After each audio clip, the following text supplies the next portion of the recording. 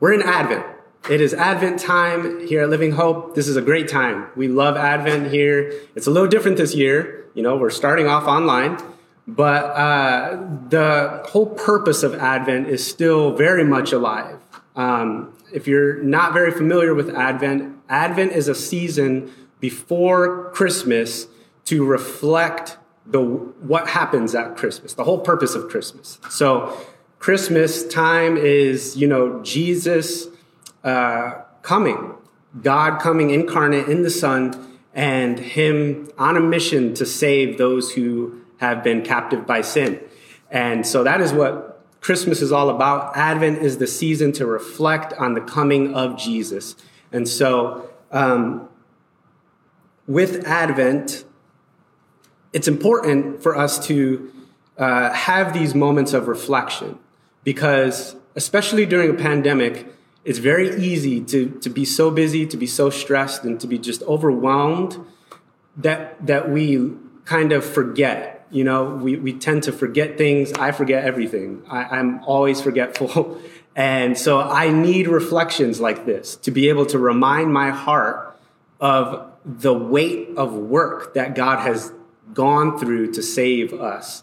And so it's a beautiful time, Advent season. And so throughout the Advent season, so from this Sunday on until Christmas Eve and Christmas service, we will be looking at some aspects of Advent that will cause our heart to reflect on the work of Jesus. And so today we're going to be focusing on the aspect of hope. Hello to everyone who is just now joining us. I see Anna has joined us. Hello, Anna and Ann and Deborah. Thank you guys for joining with us today. So again, we're going to be speaking about hope, this idea of hope. Hope is necessary. It is something that's absolutely necessary. And even if you're not a Christian, I think we can all agree that we all need hope, at least to some extent. Science has even proven that those who are hopeful or have hope in something tend to do better mentally, spiritually. Well, science doesn't record the spiritually, but mentally, physically, and emotionally. They just tend to do better. They make better lifestyle choices. There's just a lot more positivity in their life when we're hopeful. And science backs that up, that claim that God has put something in our hearts to hope for something, which is him. But when we look at our culture today, I think it's very clear that, at least I don't think that there is anything more prevalent than a need for hope. I think we're living in one of the most hopeless times, at least in our day, in the last decade. It's overwhelming, right? And I'm going to read two stats to you from a recent survey that was done by KFF Tracking Poll. Literally 2020, the survey was done. Two stats. First one, 53% of adults in the U.S. say that their mental health has dramatically declined since the start of the pandemic due to anxiety, depression, and stress. 53%. This next one will shock you too. 70% of teenagers say that they do not have hope in their future because of the pandemic. 70% of teens say that they do not have hope. Hello, Joan. In other words, just want to say hi to Joan. In other words, over half of the people in our country are feeling entirely hopeless, out of energy, and scared, fearful, and totally on the brink of giving up. Like, that's the weight of kind of the moment that we're in right now. And the surveys are kind of showing that to us. And so we need hope. We need a message of hope. But the question is, where do we get it, right? Where do we get true hope? Because the world will try to offer a lot of different types of hope, but not all hope is eternal or substantial, right? There might be some hopes that may last for a little while, but then, they fall off or they fail to cave in, or they cave in and fail to live up to the standard of hope. And so where do we find real hope? And that's what we're going to be looking at today. And we're going to be looking at a prophet named Zephaniah, who in his day, he was probably feeling a lot of what we are feeling today as we're working through pandemic and civil unrest and political tensions and atmosphere. Like, he probably could relate to us. And so we're going to be looking at a message that God gives to him for the people of Israel in his day, but also a message for us in our day. So if you have your Bible, I'm sure you do, turn with me to Zephaniah chapter 3. Zephaniah chapter 3. Don't be confused with Zechariah. There's a Zechariah and a Zephaniah.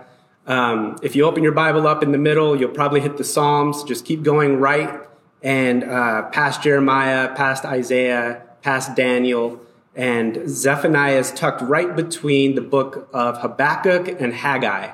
He's a small guy, 3 chapters, and he's right there. So as you guys turn there, we will get a little bit of context first, because I think for us to understand really the message of hope that God gives to Zephaniah, we need to understand first why there's a need for the hope, right?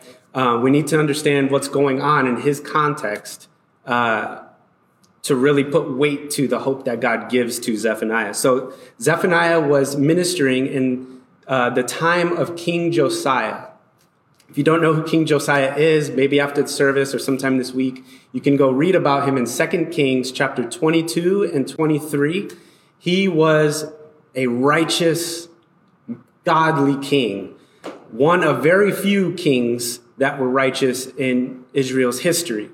He was kind of like the Martin Luther of Israel's early days, right? He led this massive reformation, like in the 18th year of his reign, where he just brought everyone back to the Lord who were idolatrous and going after other things and were doing crazy things in the temple of God, totally doing all these terrible things. Massive reformation, right? But Zephaniah ministered in the time span before that reformation. So in the beginning of his reign, Zephaniah is witnessing all this crazy stuff that's going on, and God gives Zephaniah a message for the people who are unrepentant, rebellious, and want nothing to do with the one true God, Yahweh. 98% of Zephaniah's book, it's only 3 chapters, 98% of it is a message of judgment. Fun, right? Judgment and justice because of all the wickedness that's going on in the land. But there's a last 2% of the book, the last half of chapter 3, where God gives Zephaniah this hope for the remnant of Israel, the people who are in the midst of that evil, corrupt generation who will not bow their knee to Baal, who will not compromise on their devotion to Yahweh. God gives a message of hope for them. And we're going to look at that message of hope because I believe God wants to speak it to us today. And so before we read the message of hope, let's get a little bit of insight from Zephaniah as to what type of wickedness was going on during their day. So if you're in your Bible, you'll see chapter 3, verses 1 through 4. I'm going to read it really fast. It says this: "Woe to her," which is speaking to Jerusalem, "woe to her who is rebellious and defiled, the oppressing city. She listens to no voice. She accepts no correction." Again, this is talking about Jerusalem. This is talking about Israel. "She does not trust the Lord. She does not draw near to her God." He goes on and says, "Her officials within her are roaring lions. Her judges are evening wolves that leave nothing till the morning. Her prophets are fickle, treacherous men. Her priests profane what is holy. They do violence to the law." This is crazy, right? So This is massive wickedness, which it actually doesn't sound that far off from what we see in our day, right? Corruption in the government officials and the high places, corruption even within the church, pastors, our leaders, corruption with the priests, like every institution that God had placed and put in order for Israel to be able to flourish, every role, the priesthood, the prophet, the government, all of those good institutions that God had established caved in on themselves because of the sin of the people. And this was a nation with all godly laws and totally, like God was their king, like caved in on themselves because of corruption. This is the wickedness that Zephaniah is speaking into in his day. Now, he gives a message of hope to the remnant, the people who are not doing that, right? The people who will not succumb to that corruption. He gives a message of hope. Let's read it together in verse 14, and we're going to read all the way through to verse 19. This is what it says. Sing aloud, O daughter of Zion, which could also be translated Israel.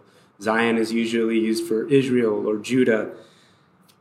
Sing, shout, O Israel. Rejoice and exult with all of your heart, O daughter of Jerusalem. The Lord has taken away your judgments against you. He has cleared away your enemies. The King of Israel, the Lord, is in your midst. You shall never again fear evil. On that day, speaking of a specific day, on that day, it shall be said of Jerusalem, fear not, O Zion, let not your hands grow weak. The Lord your God is in your midst, a mighty one who will save. He will rejoice over you with gladness. He will quiet you by his love. He will exult over you with loud singing.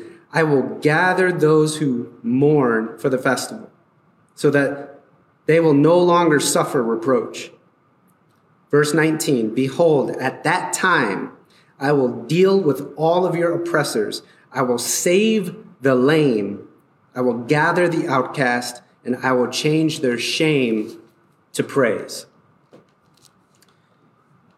Man, this is a message of hope right here. This is, it's 2% of the judgment message, but it is a message of hope. And I believe God gives Zephaniah 3 reasons for hope in his time of hopelessness, but also for our time where it feels really hopeless right now. He gives 3 things that I think will help us to have some hope in this time of Advent. First thing, he says, God is in your midst, right? God is in your midst. In verse 15, right, he says, the true and better king is in your midst. Now, this hope is kind of twofold. So he's giving hope, but what he's talking about is not happening right now in their time, right? They're not experiencing what he is saying right here. It's looking forward towards a certain day. He says in that time, in that day, and then he's giving all of these promises and these beautiful things, right? But there's also some promises in there that apply to them right there. Like he's saying, God is rejoicing over you. That's something that never changes for God's people. So this is speaking to the Messianic age. This is speaking to when Jesus comes, he's going to establish his rule and reign. And when he establishes his rule and reign, there will be no more fear. And that's speaking like towards the end, eschatologically, all the way towards when Jesus comes back and he reigns on the earth, literally. But there's some good application that we can use here. God is in our midst. He is in our midst. And I think that this kind of blows over our head because we hear this often, right? If you've grown up in the church, if you've been a Christian a long time, we hear things like God never leaves you. You're not alone. God is here. God is there with you, which is all true, right? But this word, in your midst, is a very specific phrasing. It doesn't just say God is there, right? It says that God is in your midst. It's a Hebrew word that means to be in the middle, to be right in between or among. It's a very specific presence that God provides for his people. So generally, God is omnipresent. He is everywhere. He could be at all places at all times. That's the general presence of God. But for his people, he provides a very special closeness that is only reserved for his people. Being me and you, if we believe in Jesus, those who believe in Jesus, this in your midst presence. This idea of being in the midst is not new in the Bible, right? It's all throughout the entire Bible. And if you want kind of another picture of this in your midst kind of presence, if you go to Matthew 18, Jesus says a very common phrase where he says, where 2 or 3 are gathered, there I am in their midst. That's the same Greek transliteration of the word that's used here, in their midst. So Jesus is literally saying, when 2 or 3 are gathered, I am right there in between, in the middle of them. And if we look through the Bible from Genesis to Revelation, we see that this is a consistent characteristic of God and his people. If you go back to the garden, right? God is with Adam and Eve in the midst of the garden. That's that word. If you go to the time of Moses, he's in the midst of his people by the tabernacle, right? This big tent place where the people would come and gather and they would worship and sacrifice, right? That was right in between all of the camps of Israel, right in the middle. And then you move into the monarchy. Solomon builds God a temple where that replaces the tabernacle. So it's a permanent, right there when they receive the land of promise, God establishes a temple. I am right there in the midst. And then in the time of Jesus, Jesus comes and Jesus dwells among the people. God dwells among the people in their midst through his son. And we see that in John chapter 1, in verse 14, it says, the word became flesh and dwelt among us. That word dwelt is tabernacled. So quite literally, Jesus is tabernacling among the people. He is in the middle of their people. And when we come and we believe in Jesus, we receive the Holy Spirit who dwells in us, tabernacles in us. So quite literally, and then, eschatologically, God establishes, a new city where he will dwell in the midst. This is not inconsistent with anything of who God is. Like, he has always been in the midst of his people. And I think this is encouraging, and it's a reason to hope, because it means that not only are we not alone, but God is near to us in a very specific way, a very intentionally relational way that we're not totally aware of, right? We don't necessarily feel it because we don't see it. We don't see him like that. But he is nearer to us than we think. Brother Lawrence is a 17th century French monk. He was also a dishwasher. He wrote a book called The Practice of the Presence of God. It's a fascinating book. It's one of my favorite. I encourage you to read it. It's a small little thing. But in the book, he says this regarding God's nearness. And take this to heart and think about this. He says this, lift up your heart to him, sometimes even at your meals and when you are in company. Listen to this. The least little remembrance will always be acceptable to him. You need not cry very loud.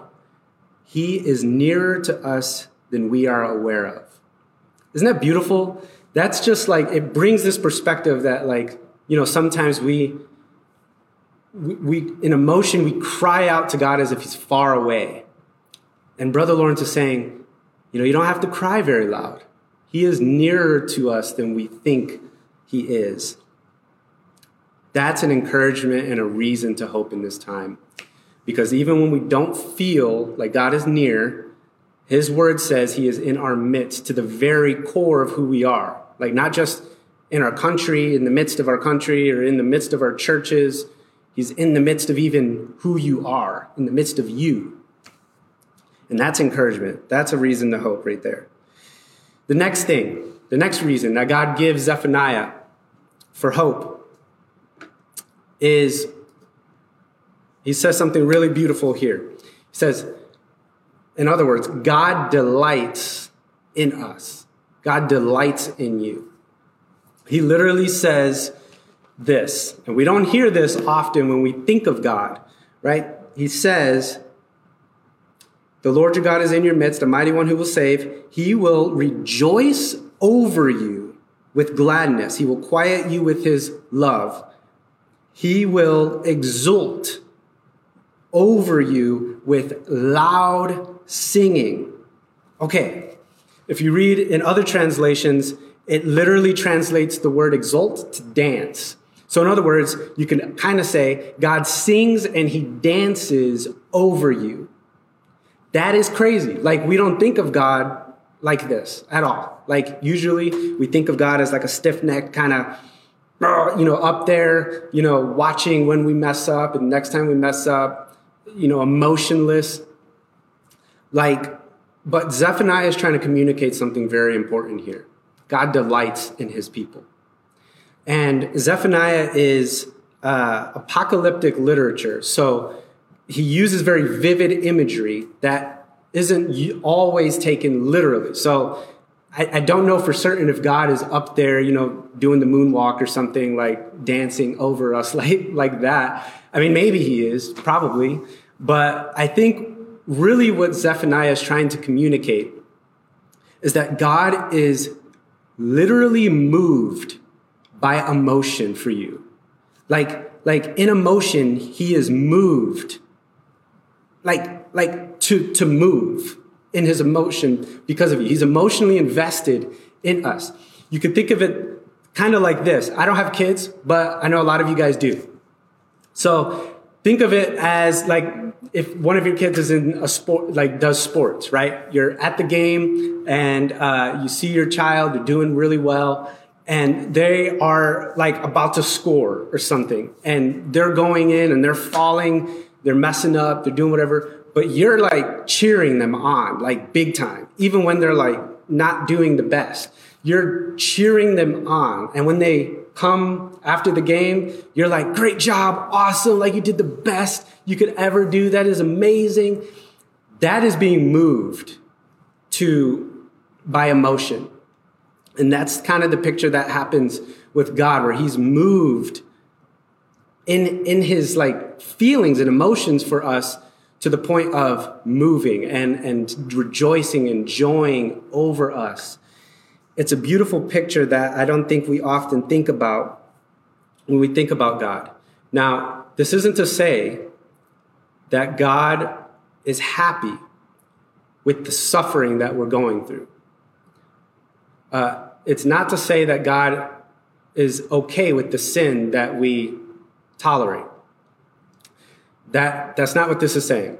Like God is still grieved by our sin. He's still grieved by suffering. He's still brokenhearted when we suffer or when we are anxious or when we are broken or when we're overwhelmed to the point of being crushed. That grieves God's heart. It makes him sad. But what he's saying here, what he's trying to communicate is God is so confident in the work that he is going to do. For like speaking specifically to Israel, he's so confident in the work of the Messiah. He's so confident that the work he is going to accomplish when Jesus comes, that it moves him to sing and dance over the people that he's going to deliver. And for us who are living in that messianic age where we are on the other side of the cross, where we've come and we've believed in Jesus, we've repented of our sin, we're devoted to him, this means that even though we are in a grievous time, we may be grieving in our own hearts, we may be overwhelmed, we may be even sad. And God is grieved by that. But he is singing and he is moved to huge emotional investment towards you because of what Jesus is accomplishing in your heart. He sees the finished work of Jesus in you. He sees the whole thing, the whole span, all the way to the very end when you are perfected and glorified. He sees all of it, and it moves him to dance and sing and rejoice over you, which is encouraging because I think sometimes we don't feel like that, Like we mess up, we screw up again and again and again, and we drop the ball, and we often feel like, man, I don't know if God likes to be with me. I don't know if God likes to be with us, with all the corruption going on and with all this stuff going on. Like, does God like to be with us? And this is why this is encouraging.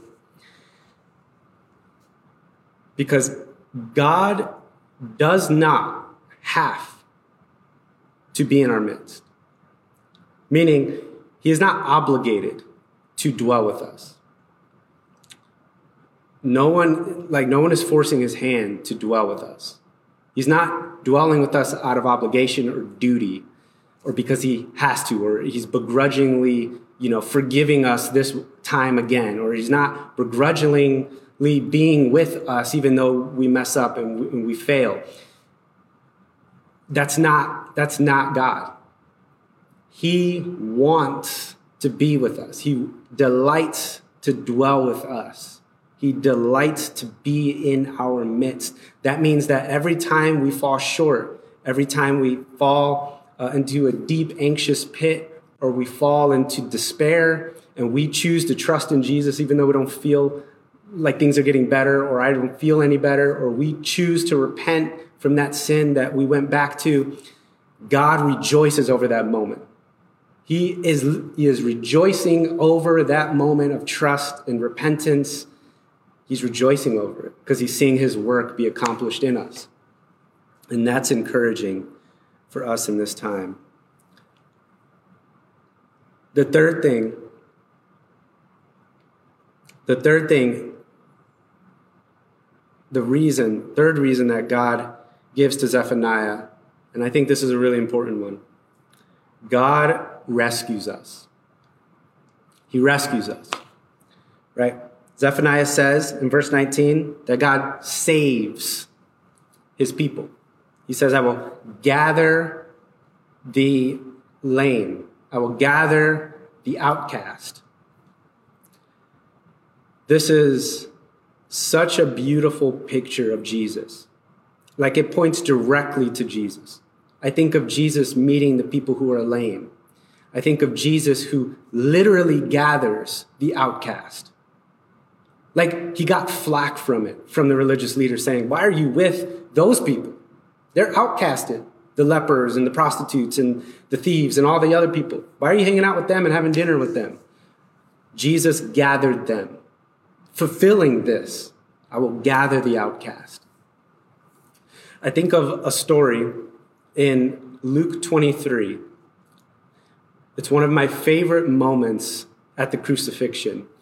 In Luke 23, there's this moment where there are two thieves who are getting crucified next to Jesus, right?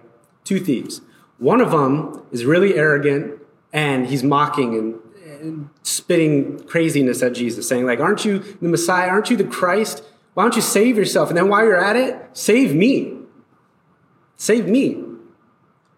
The other thief speaks against that thief and says, what are you talking about? We deserve this.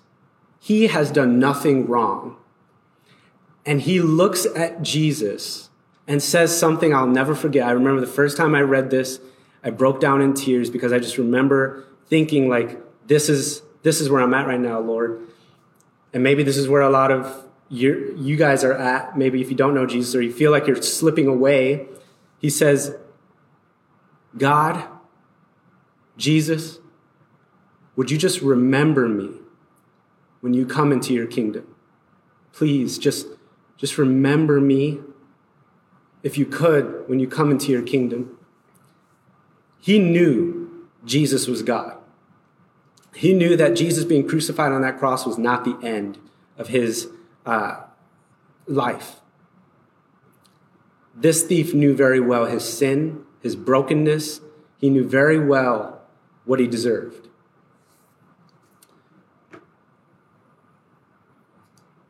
You and I are that thief. You and me are that thief on a cross. We deserve that death. Jesus looks to this thief and says, today you will be with me in my kingdom. This thief never went to a single church service, not a single synagogue as far as we know, didn't raise his hand, didn't do any altar call, didn't say any prayer. He just admitted his guilt and his deserving of death and admitted that Jesus is God. And Jesus forgave him on the spot and justified him and said, when I die, you are going to be with me in my kingdom. That is encouraging. That is the grace that we have in Jesus. That's the work that Advent points to when God is incarnate in Jesus and he lives perfectly and dies and resurrects on a cross, or doesn't resurrect on the cross, but dies on the cross and resurrects. That's the work that this is looking forward to. That's the work that Zephaniah's promise is looking forward to. And this is why this is encouraging. For us who believe in Jesus, God did that justification one time. It's not repeated. God does not have to justify you over and over and over and over and over again. He doesn't have to do that with us. It's a one-time thing, the book of Hebrews says, once and for all. But every day, God rescues us. This is what I mean. When we are in hard times like the moment we're in right now, and we're saved, right? We're Christians. We're devoted to Jesus. We love Jesus. We want our life to reflect him. We want to honor him in this time. But I just feel so crushed by this moment. In that moment, we often either convince ourselves unknowingly or we believe the lie that the enemy speaks to us that God is not powerful enough to save us right now. And then we get into this place where we feel like God doesn't care, right? Because he's not taking us out of this moment. He's not doing something here that looks like salvation in this moment. But the reality is that God dealt with our biggest problem. Our biggest issue is not COVID. COVID is a really big issue. The pandemic is a massive issue, but it is not the biggest issue. The biggest issue that plagues humankind is sin. We could get rid of COVID and every disease, and if we still have sin, we have the worst pandemic going on right then and there. God dealt with that. He dealt with that. And if God has dealt with that big issue, the biggest issue that we have, we can be sure that God will not abandon us or forsake us in this issue, in the other issues that are going to come up, because after COVID, it will be another thing. After those things, it will be another thing. We live in a broken and fallen world. And this is the beauty of the gospel. The gospel is not a one-time thing. It's not only for people who don't believe in Jesus, but it is for us as believers every day. The gospel, we need it every day. Not because we need to be saved every day, but because we need to be reminded that we're saved every day. Because we will forget, we'll get overwhelmed, we'll get stressful, we'll get condemned by our heart. All of these things will play and try to convince us that God is not doing something, that God did something wrong, that God regrets saving us, or that God doesn't actually like being with me, or maybe I'm just too far this time. I love Jesus, but I don't know. This speaks against that. This says, no, God saved you once and for all, and he is with you. And every day, he's going to give you the gospel to remind you that he is a God who saves. He gathers the outcast, he gathers the lame, and he loves them like sheep in his hands and in his arms. And that is our hope. God has provided the utmost hope in the gospel. And we have that hope every single day. And that is the purpose of Advent, to remind us to reflect on the gospel, right? To intentionally get our hearts to reflect on the gospel. Like, man, okay, God came. Why did he come? To save me. How did he do it? He suffered for me. It brings us back. It brings us back and gives us some perspective as to, man, God is working. He is working in the midst of all this stuff going on. Yeah, I may be sick.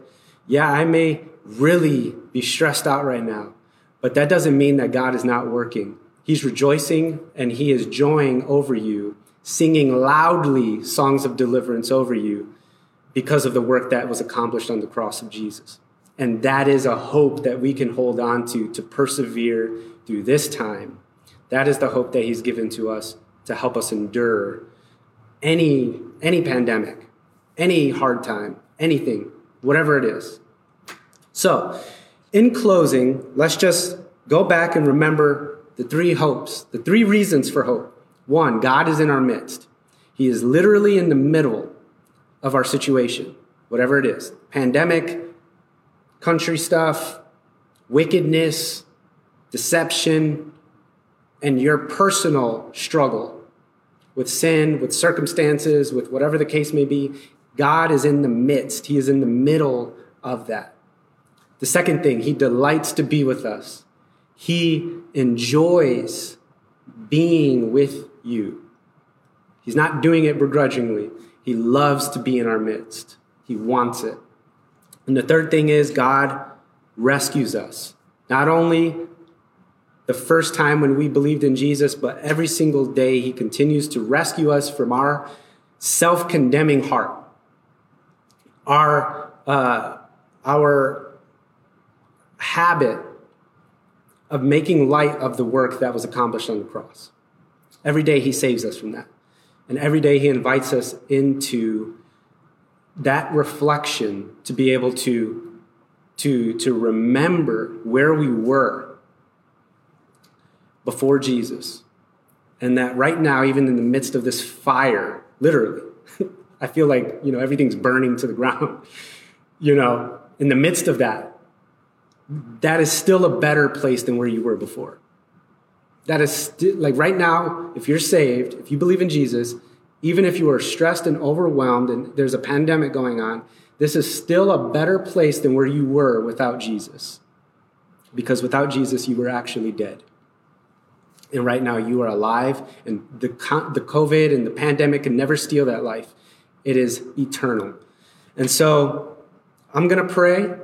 And I encourage you guys to go to the YouTube channel or go to YouTube and look up a worship song, a worship playlist, have a time of worship and sit with God's word because, when I read that, it was just so encouraging. Like, God is singing and dancing like he's not worried about what's going on right now. I'm worried. I'm scared. I don't know what's going on. I'm fearful, but God isn't. He's rejoicing over the work he's doing in the midst of this stuff. So as we leave, let us remember those things and let us be encouraged as we go on with our week. Lord, thank you for today. Thank you for the work that you are doing in the people of our church, in their families. Thank you, Lord, that you are not swayed by the things that sway us. Thank you that you are not overwhelmed by the things that overwhelm us. And that is a beautiful thing because that means we can rely on you to stable us, to be our rock, to be our firm foundation. So, Lord, I pray, God, that you would, by your Holy Spirit, encourage every single person who's listening right now of the firm foundation that they have in Jesus. And if people are listening and they don't believe in Jesus, I pray, God, that you would convict their hearts to step onto that firm foundation and stop walking in quicksand. We thank you, Lord, for the work of the gospel, for the coming of your Son, Jesus. We reflect on that, And we leave here, we go out into our weeks, whatever that looks like, encouraged by the hope that we have in you. And so we thank you, Lord Jesus, and we say all of this in your mighty name. Amen.